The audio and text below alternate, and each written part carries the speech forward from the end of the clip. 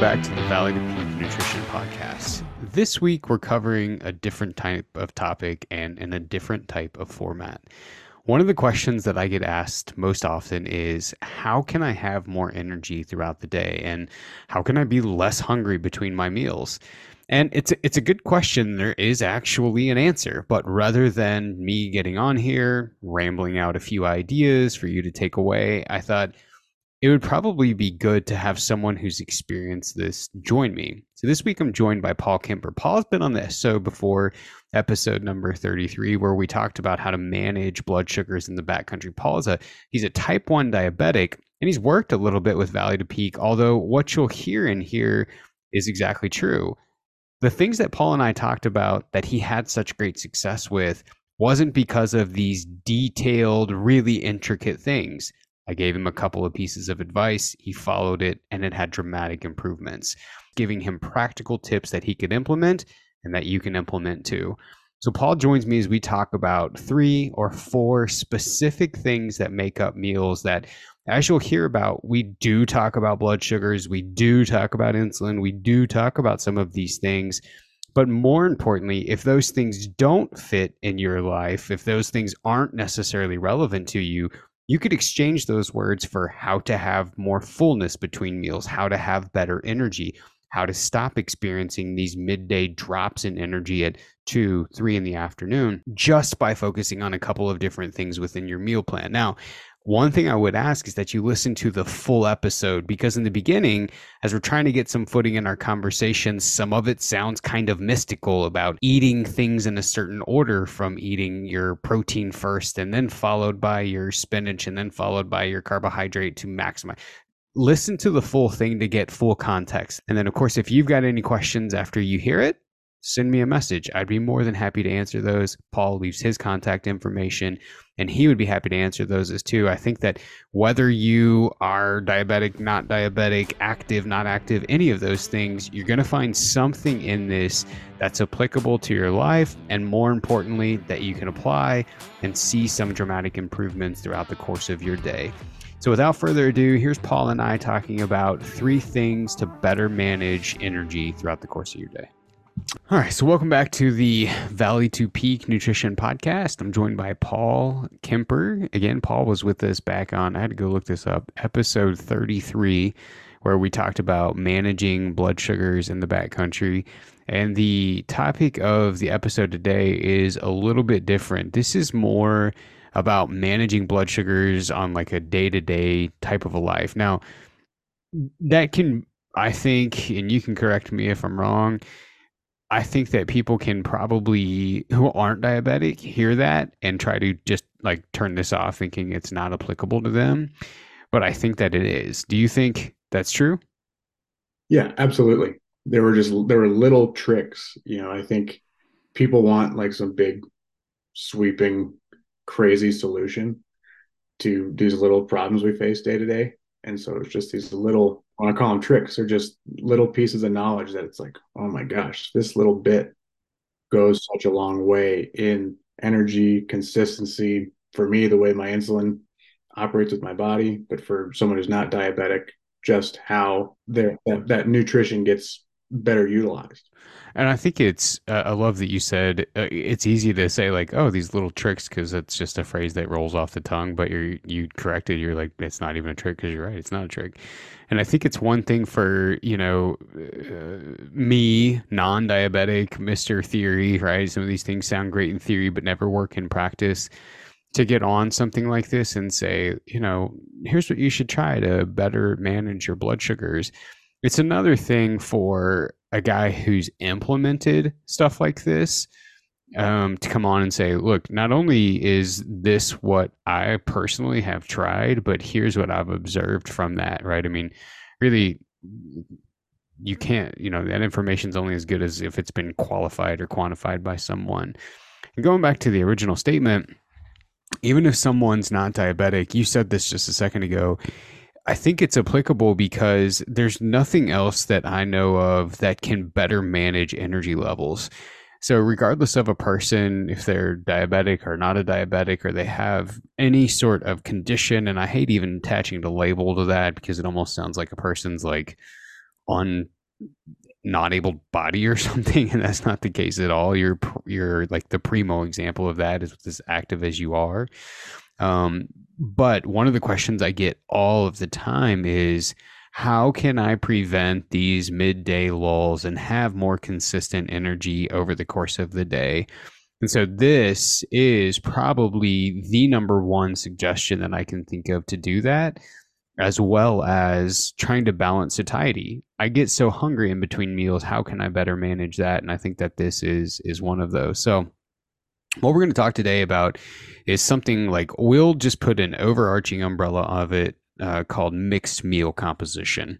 That's a very heady term, but what we mean by that is when we sit down and we eat, we're not just eating a siloed food. So I'll give you an example. I sit down and eat a bowl of rice. That would be a siloed food, right? You're just eating rice, high in carbohydrate. There's nothing else in there. Mixed meal composition is the inclusion of three things specifically: protein, fat, and fiber. So from the heady knowledge of that, that's going to slow how fast the carbohydrate gets processed, digested, released from the stomach, which ultimately means less spikes, peaks, and valleys in energy, and more relevant so for all of us, less peaks and valleys in our blood sugar, which is what translates into dips and valleys into our energy. I would love like just a 30-foot overview, big picture perspective from you. What's been your observation as you've started doing, you've really paid attention to stuff like that? Yeah, I feel like overall, I thought I did a good job of eating pretty balanced meals. But until you start tracking things and seeing an actual, on paper representation of what you're eating, do you see what's actually going on? Yeah, as I started doing that, early on in my weight loss journey, I was like, all right, well, I'm going to have cottage cheese and egg whites for breakfast. And then I'd have a blood sugar spike, and I would just wonder, like, okay, well, I didn't have any carbs. What's going on here? And then you and I talked about the relationship of how those egg whites are, how bioavailable they are, how they, are easily digested, cause a spike. How can fats play a role? All of a sudden, I'm incorporating an egg or two into that egg white, balancing some more fats. There were just, like when I said tricks, it's not a trick. It's tracking it and seeing these kind of one-off instances, didn't make sense at the time, but when you had it on paper, we're able to go back and reference how a shortcoming in one element of that mixed meal could throw things out of balance. Yeah, and so what you're like, what Paul is describing is types of protein can also have a dramatic effect on our energy levels and how full something makes us feel. So when you look at different types of protein, some of them are processed faster by our body, some of them are processed slower. And two of the big kind of like bodybuilding bro ones are egg whites and whey protein.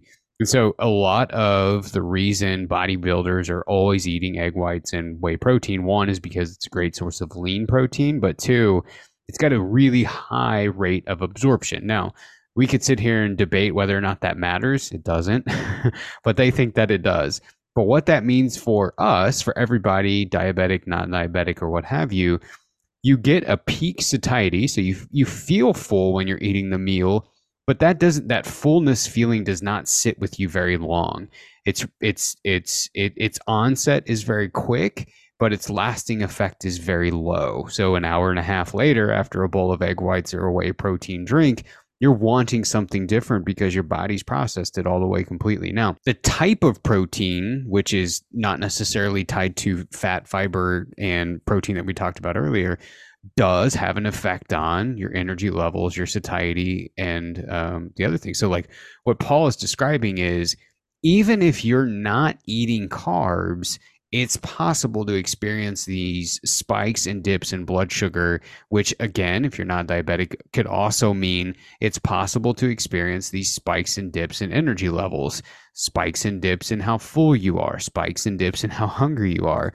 So the types of things that you're eating can also play a role in that. Well, then like, what's the remedy? So when you went from eating just straight egg whites, just straight protein powder, two questions would be: one, what protein sources have you noticed don't do that? Like, what would you suggest outside of that?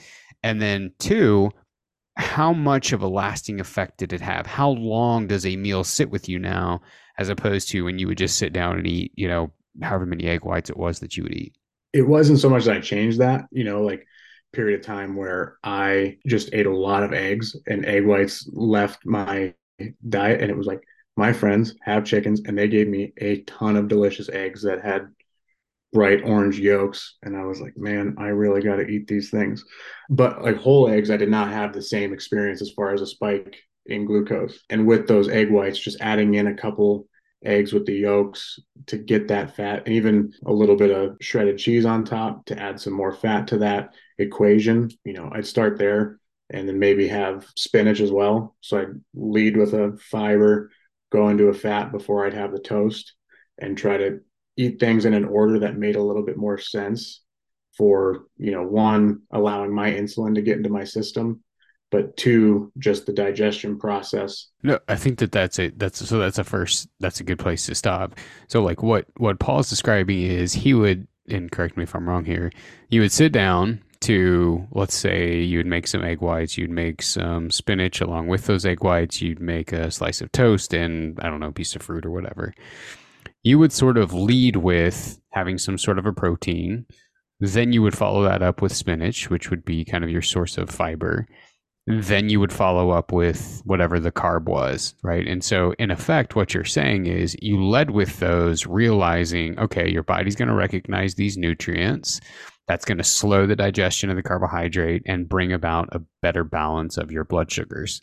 Totally. I mean, and you and I talked about like oatmeal, for example. I went on a brief crusade against oatmeal because I was so frustrated with like, I love eating oatmeal. And it was once in a very blue moon that I could guess the bolus correctly enough to not have a giant spike. Timing the bolus and other things, now I can have an oatmeal, have a relatively small spike. There's still going to be that little bit of a lift, but it's going from 120 blood sugar to 180 after eating oatmeal is very different from going 120 to 360 and feeling really crappy for a portion of the day. Yeah, so exactly kind of what he's describing is the composition of the meal can really affect that type of spike that you feel. And so again, if you're not a diabetic, you're not really worried about these blood sugar spikes, although it seems like more and more people who aren't diabetics are focusing on that. You may care about it because you could exchange the words blood sugar spike for energy spikes or for fullness spikes and lulls or what have you.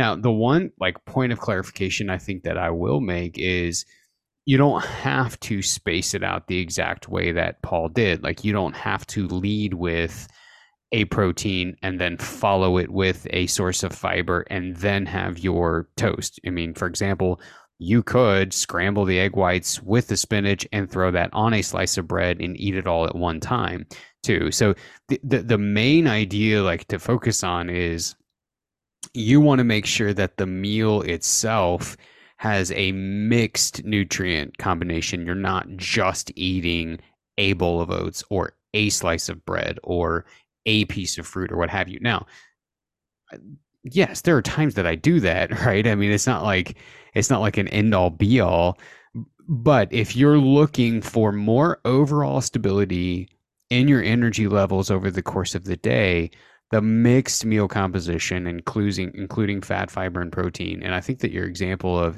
a whole egg versus egg whites is a really great example of that because eggs are predominantly fat as opposed to predominantly protein. And so when you bring that in, it's not like you've got to go overhauling your diet completely. You're just looking at different ways to weave that stuff in there.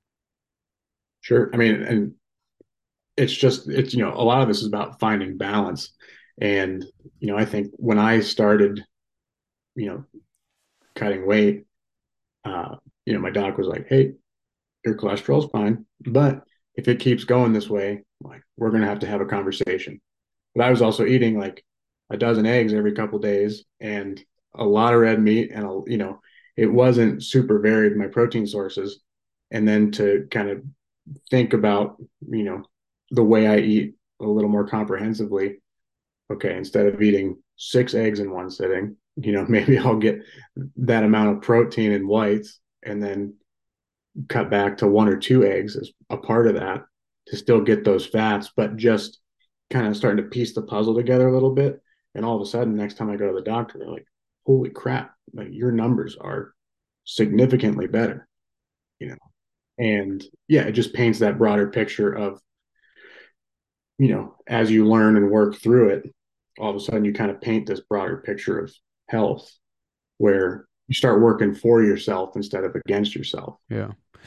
Yeah, no, I think that that's a great perspective. Like you'll get a number that'll be particularly high, and you didn't. I know this because we've obviously had conversations with each other since this. You didn't go in and do like a massive overhaul in where you went through your pantry and just started throwing stuff out and going to buy stuff that you hated to make this happen. You really just added a few little modifiers, and it's easy to call them tricks, but they're not necessarily tricks. They're just, I guess, little pieces of facts that can be challenging to incorporate, but you did a great job on them. So the big picture here is, because I could see where someone's listening to this and they could get lost in it, talking about like a diabetic insulin spike versus someone who's non-diabetic in the insulin spike. The main thing as a part of remembering this is, when you're choosing meals, one of the best ways to bring about fullness over the course of the day, more stable energy levels, is you want to eat a mixed meal. You want things to have protein, you want things to have fat, you want things to have fiber. You don't just want to eat things in a silo. So again, that would be like, instead of eating a bowl of rice, you have chicken and vegetables along with it. Chicken's the protein, vegetables are the fiber. Instead of just eating a plain tortilla, which I've seen people do, you would want to eat, let's say, make it into a fajita, right? Scramble up some onions, peppers, and mushrooms and have it with chicken and a little bit of guacamole. Guacamole being the fat, chicken being the protein, and then the vegetables being the fiber. So it doesn't have to be anything overly complicated, but what happens is in your stomach, it's slowing the digestion, and it's basically giving you like a small faucet drip of energy over the course of the day, rather than a large fire hose spigot and then cutting the fire hose water off. Second thing that I think plays a pretty dramatic role, and you can tell me if you did any incorporation of this too, is spacing carbs out over the course of the day. So not having meals where there's one huge hit of carbohydrates and then other periods of the day where there's none. So like, let's say, for example, we'll just use a number and we'll make this easy math. If you're going to have 100 grams of carbs in a day, you're spreading that out over 25 grams in 4 batches, as opposed to no batches all course of the day, and then evening there's 100 grams, right? Where it's the body's having to handle all 100 at once. Did you have any experience or exposure or attempts with that? Yeah, one of the things that was tough for me, I had my calorie allocation, and I was a little bit miserly with my carbohydrates, just trying to save in case I needed a correction at night. Early on, I was having low blood sugars at 10 or 11 o'clock at night, which, I'd go to bed and be like, sweet, I'm 100 calories under my goal. This is perfect. And then you eat 4 things of gummies, you're 300 calories over. And it's just like, golly. So I was trying to, save up some towards the end. And what ended up happening was, because of my lack of carbohydrates throughout the day, evenly spaced, I was more prone to having those lows at night. And so, in trying to solve for one, it made the other worse. But just spacing out carbohydrates throughout the day kind of helped those numbers stay more consistent and make me less prone to having a low blood sugar later at night. And so, instead of trying to hoard them or not have them early, being able to space that and be a part of that mixed meal, all of a sudden my blood sugars were much more predictable. What my body would do after a workout, after a hard hunt or whatever, also became much more predictable. Yeah, I think that that's a great point, because a lot of times, like, the other thing that you'll see, so again, you're talking about managing blood sugars by spacing those out versus saving them up and that kind of coming back to bite you a couple of times. The other thing that you'll see a lot is like we will try to, well, not even necessarily try, like sometimes it's just the nature of scheduling, not eat all day and then get home. And the mentality is, well, I've not eaten all day. I've got basically a pink slip, a free slip to kind of do whatever I want tonight. And the irony is that interestingly enough, people will exceed their intake needs based on the goal in the evening at the meal time. But then as the night goes on, right? And so the in our heads, we're basically having a conversation with ourselves of, well, I haven't eaten all day, so I can get more ice cream, I can get more popcorn, I can get more what have you. And a lot of times you're not only fighting like the fact that you've got these foods at home and they're available to you, but you're also fighting your hunger hormone is going to be high when it hasn't eaten all day. And it's really hard to shut off if you haven't eaten. Right. And so you're combating two things. One, the idea that you know food is in the other room that's extremely tasty. And then two, your hunger hormone is screaming at you to eat. We're trying to make up for lost time here. And that's really hard to turn down unless you're taking care of that over the course of the day. So, I know in the world of intermittent fasting and all of these other different approaches to nutrition, that's an unpopular idea, but I've just seen it come. I've just seen personally, this is strictly based on personal experience and observation in doing this, have seen people be more successful if they're spacing that out evenly over the course of the day versus trying to conserve and then coming back to bite them in the rear at night. Yeah, and I mean, I'm guilty of it that I'm a little bit of a calorie hoarder. I'll like try to save it till 9 o'clock and I'll come in from, doing a dynamic bench press or something and be like, all right, we're going to crush some pistachio ice cream. And I like to save that little buffer, but like you said, just like creating that balance, it all plays into itself. It all builds upon itself, or it can kind of tear itself down depending on how you use it. But for me, just creating more balance in my meals and thinking about that structure has helped energy, blood sugars. I had my best A1C in probably 24 years in my first 3 months of us working together and singing your praises, but it was not some, lift the veil, here's the secret. It was like, hey, try tweaking this, and try tweaking this. They were just little tiny changes. I didn't make a broad sweeping shift in my lifestyle. And all of a sudden, just like very simple, basic things that either I didn't act upon sooner or were just on the back burner made huge differences in my energy and my blood sugars and my ability to train and get stronger while working into a deficit. Yeah, 100% right. Like I would agree with you. I wasn't giving you these, I wasn't writing like daily meal plans for you. I wasn't dosing anything for you. I wasn't doing any of that. It was a few practical tips that when I looked at your logs, I could see like exactly what we're talking about. When you go to breakfast, add a dose of fat in there with your carbs and your protein. Maybe change up the protein because the complaint was I'm hungry an hour later. And I could look at that and see the pattern was here's what you were eating for breakfast. I knew that gets processed quick. I knew that was probably leading to high blood sugar, you being hungry sooner than later. So it was a couple of things of like, hey, change this and see if it helps. And to your credit, I mean, it was easy on my part because you knew exactly what to go in there and change. And so you're right. It wasn't earth shattering, mind blowing things. It was a couple of things that I don't think that you just didn't know. And so as you implemented them after, it was kind of like, oh, well, that makes sense. You had no issue implementing them, not only once, but for, regularly for a long time. And that's to your credit. So again, I think my greatest fear in this and in talking about this is that it's going to seem mystical to people, right? Like, oh, well, I eat spinach first, followed by the egg white, followed by the whole grain toast, and that pattern will no. That's not what Paul's saying. That's not what I'm saying at all. It's the inclusion of something rather than just carbs. This is the reason Coke is so bad, right? Soda, Sprite, whatever. One of the reasons soda is so bad. Number one, there's a heavy dose of carbohydrates in a small package. That's not ideal for the liver or the pancreas or us at all. But number two, it's siloed. It's 60 grams of carbohydrates straight to the gut with nothing to blunt that sugar response. High fructose corn syrup and Coke in and of itself is not the issue. It's the dose, it's the package that it's delivered in, and it's always the problem that we have the biggest thing with, which is the portion or the dose, I guess I already said.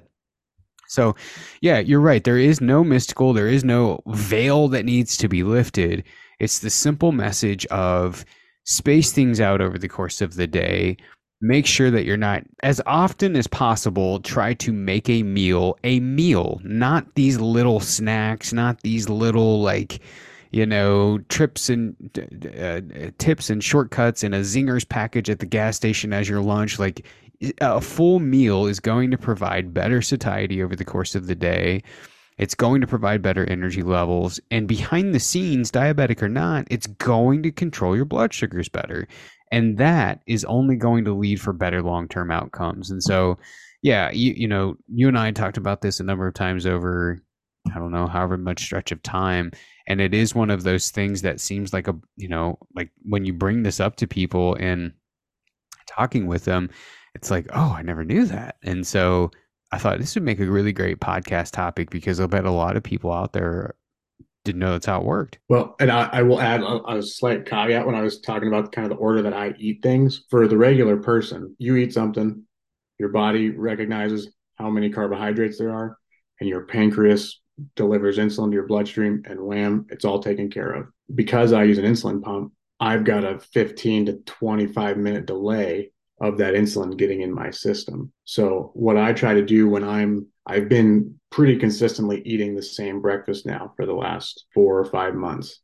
So when I am getting ready to make breakfast, I will bolus my insulin for that meal then I'll prepare that meal, and then I'll eat it in that order so that by the time, because it's only because I'm trying to be efficient with my time between work, baby, all the other stuff that happens in life, just to say like, okay, if I'm going to bolus, prepare the food, and by that time, and I work through these things in this order, that by the time I get to the carbohydrates, that insulin should be hitting my system, and I should have a pretty even response to things. So, like you said, it's not like here's the puzzle pieces that need to fit together, and if you eat them out of order, you're ruined. I do think that eating things in an order for a diabetic, just from the perspective of being behind the eight ball of that insulin being in your system, is helpful. It's more than just that, right? It's the whole picture.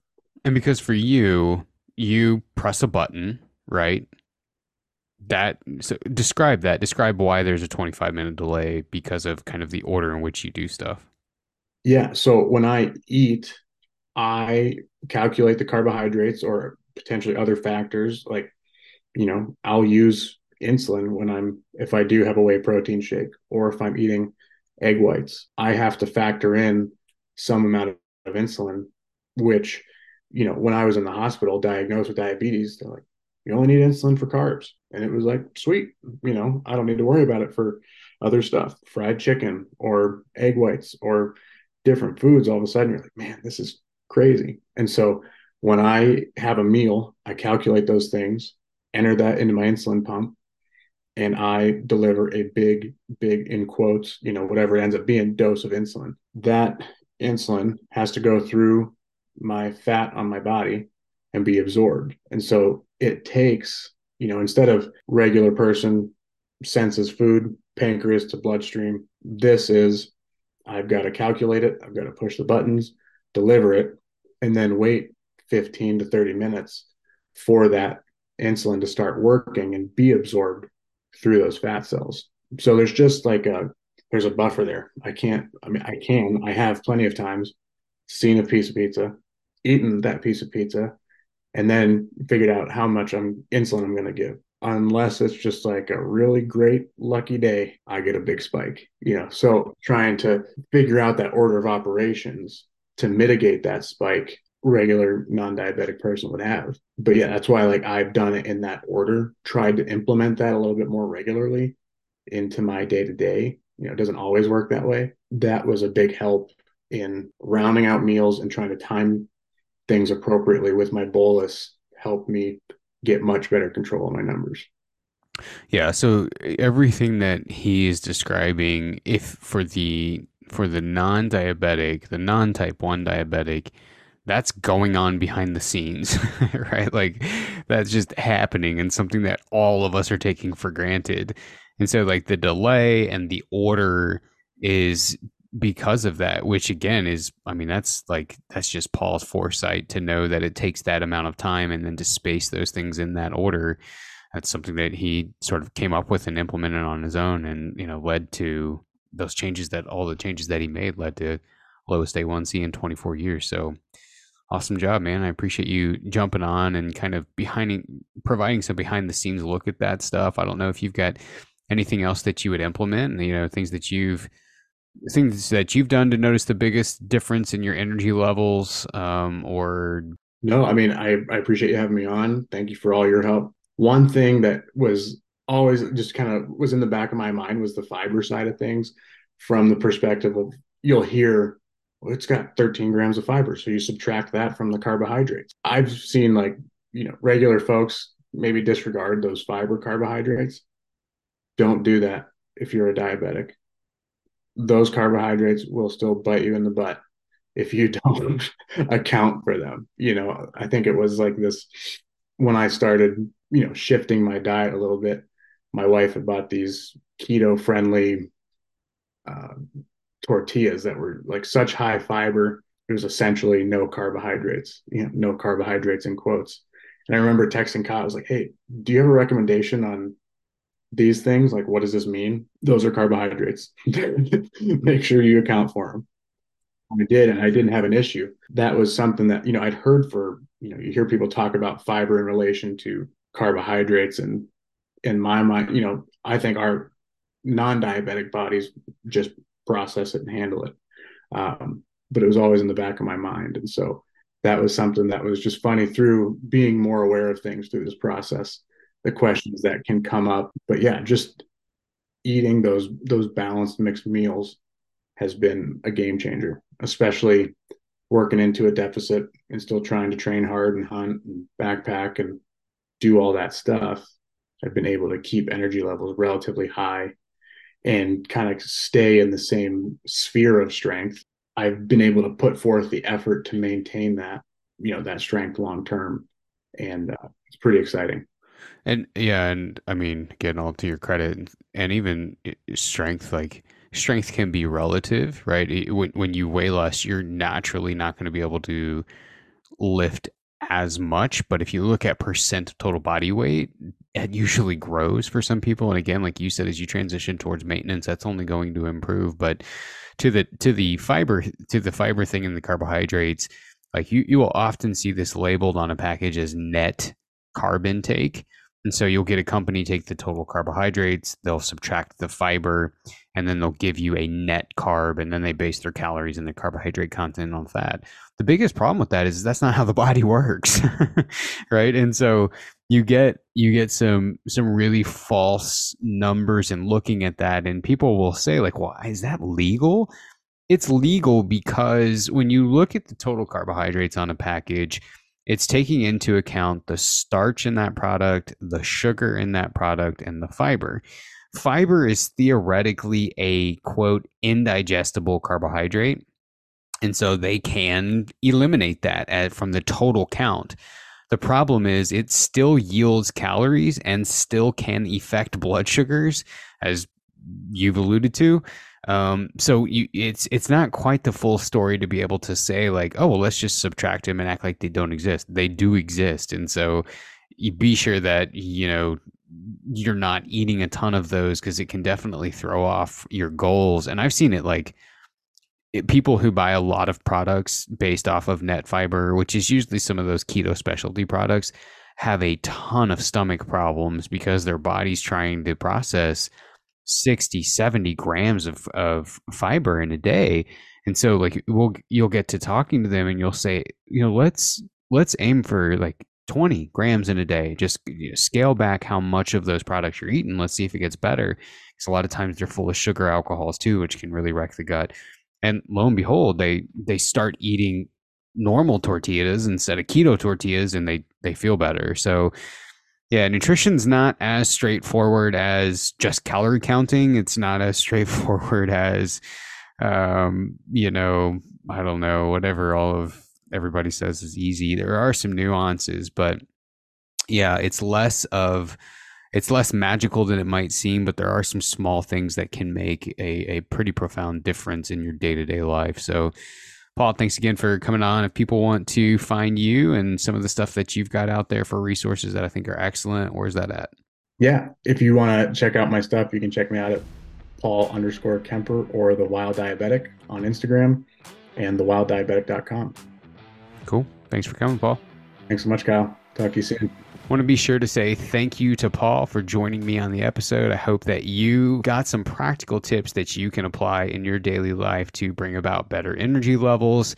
And sure, maybe it brings about some better blood sugars, but all in all, hopefully it helps you to feel like you're able to enjoy life at the highest potential that you can. If you got any questions for us, you can send those over to info@v2pnutrition.com. If there's episodes, topics, things about nutrition that you want us to cover on an episode, we would be more than happy to do those. Again, the email address is info@v2pnutrition.com.